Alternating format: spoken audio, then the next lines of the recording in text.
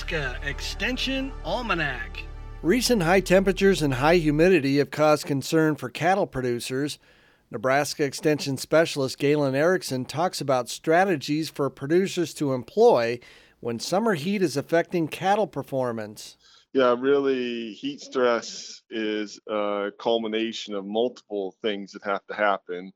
One is usually hot days, which everybody recognizes. We use a temperature humidity index, somewhat like what we do in humans. There's also adjusted temperature humidity index, which account for essentially sunlight, so solar radiation, obviously hot temperatures, humidity is a contributing factor, wind speed, okay, so if there's less wind, bigger challenge.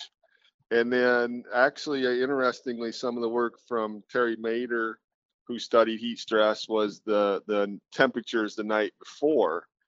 So low time temperatures the evening prior are all good indicators that producers should watch.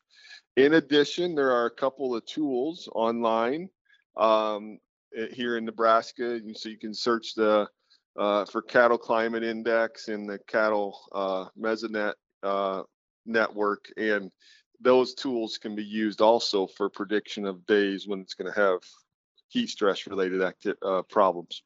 So the strategies that producers can use are really things to keep cattle more comfortable. And so how do we do that? Well, can't control the weather, but you can try and control their environment. So sprinkling the pen is a good approach because it cools down the pen surface. Pen temperatures on the surface can get quite warm, up to 140 or 50, 60 degrees Fahrenheit in some of these real hot days with a lot of sunlight.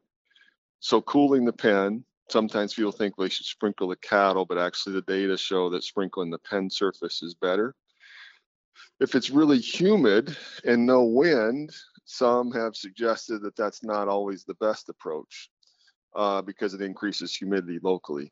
Second option is you can provide shade, right? And many feed yards have implemented that management strategy.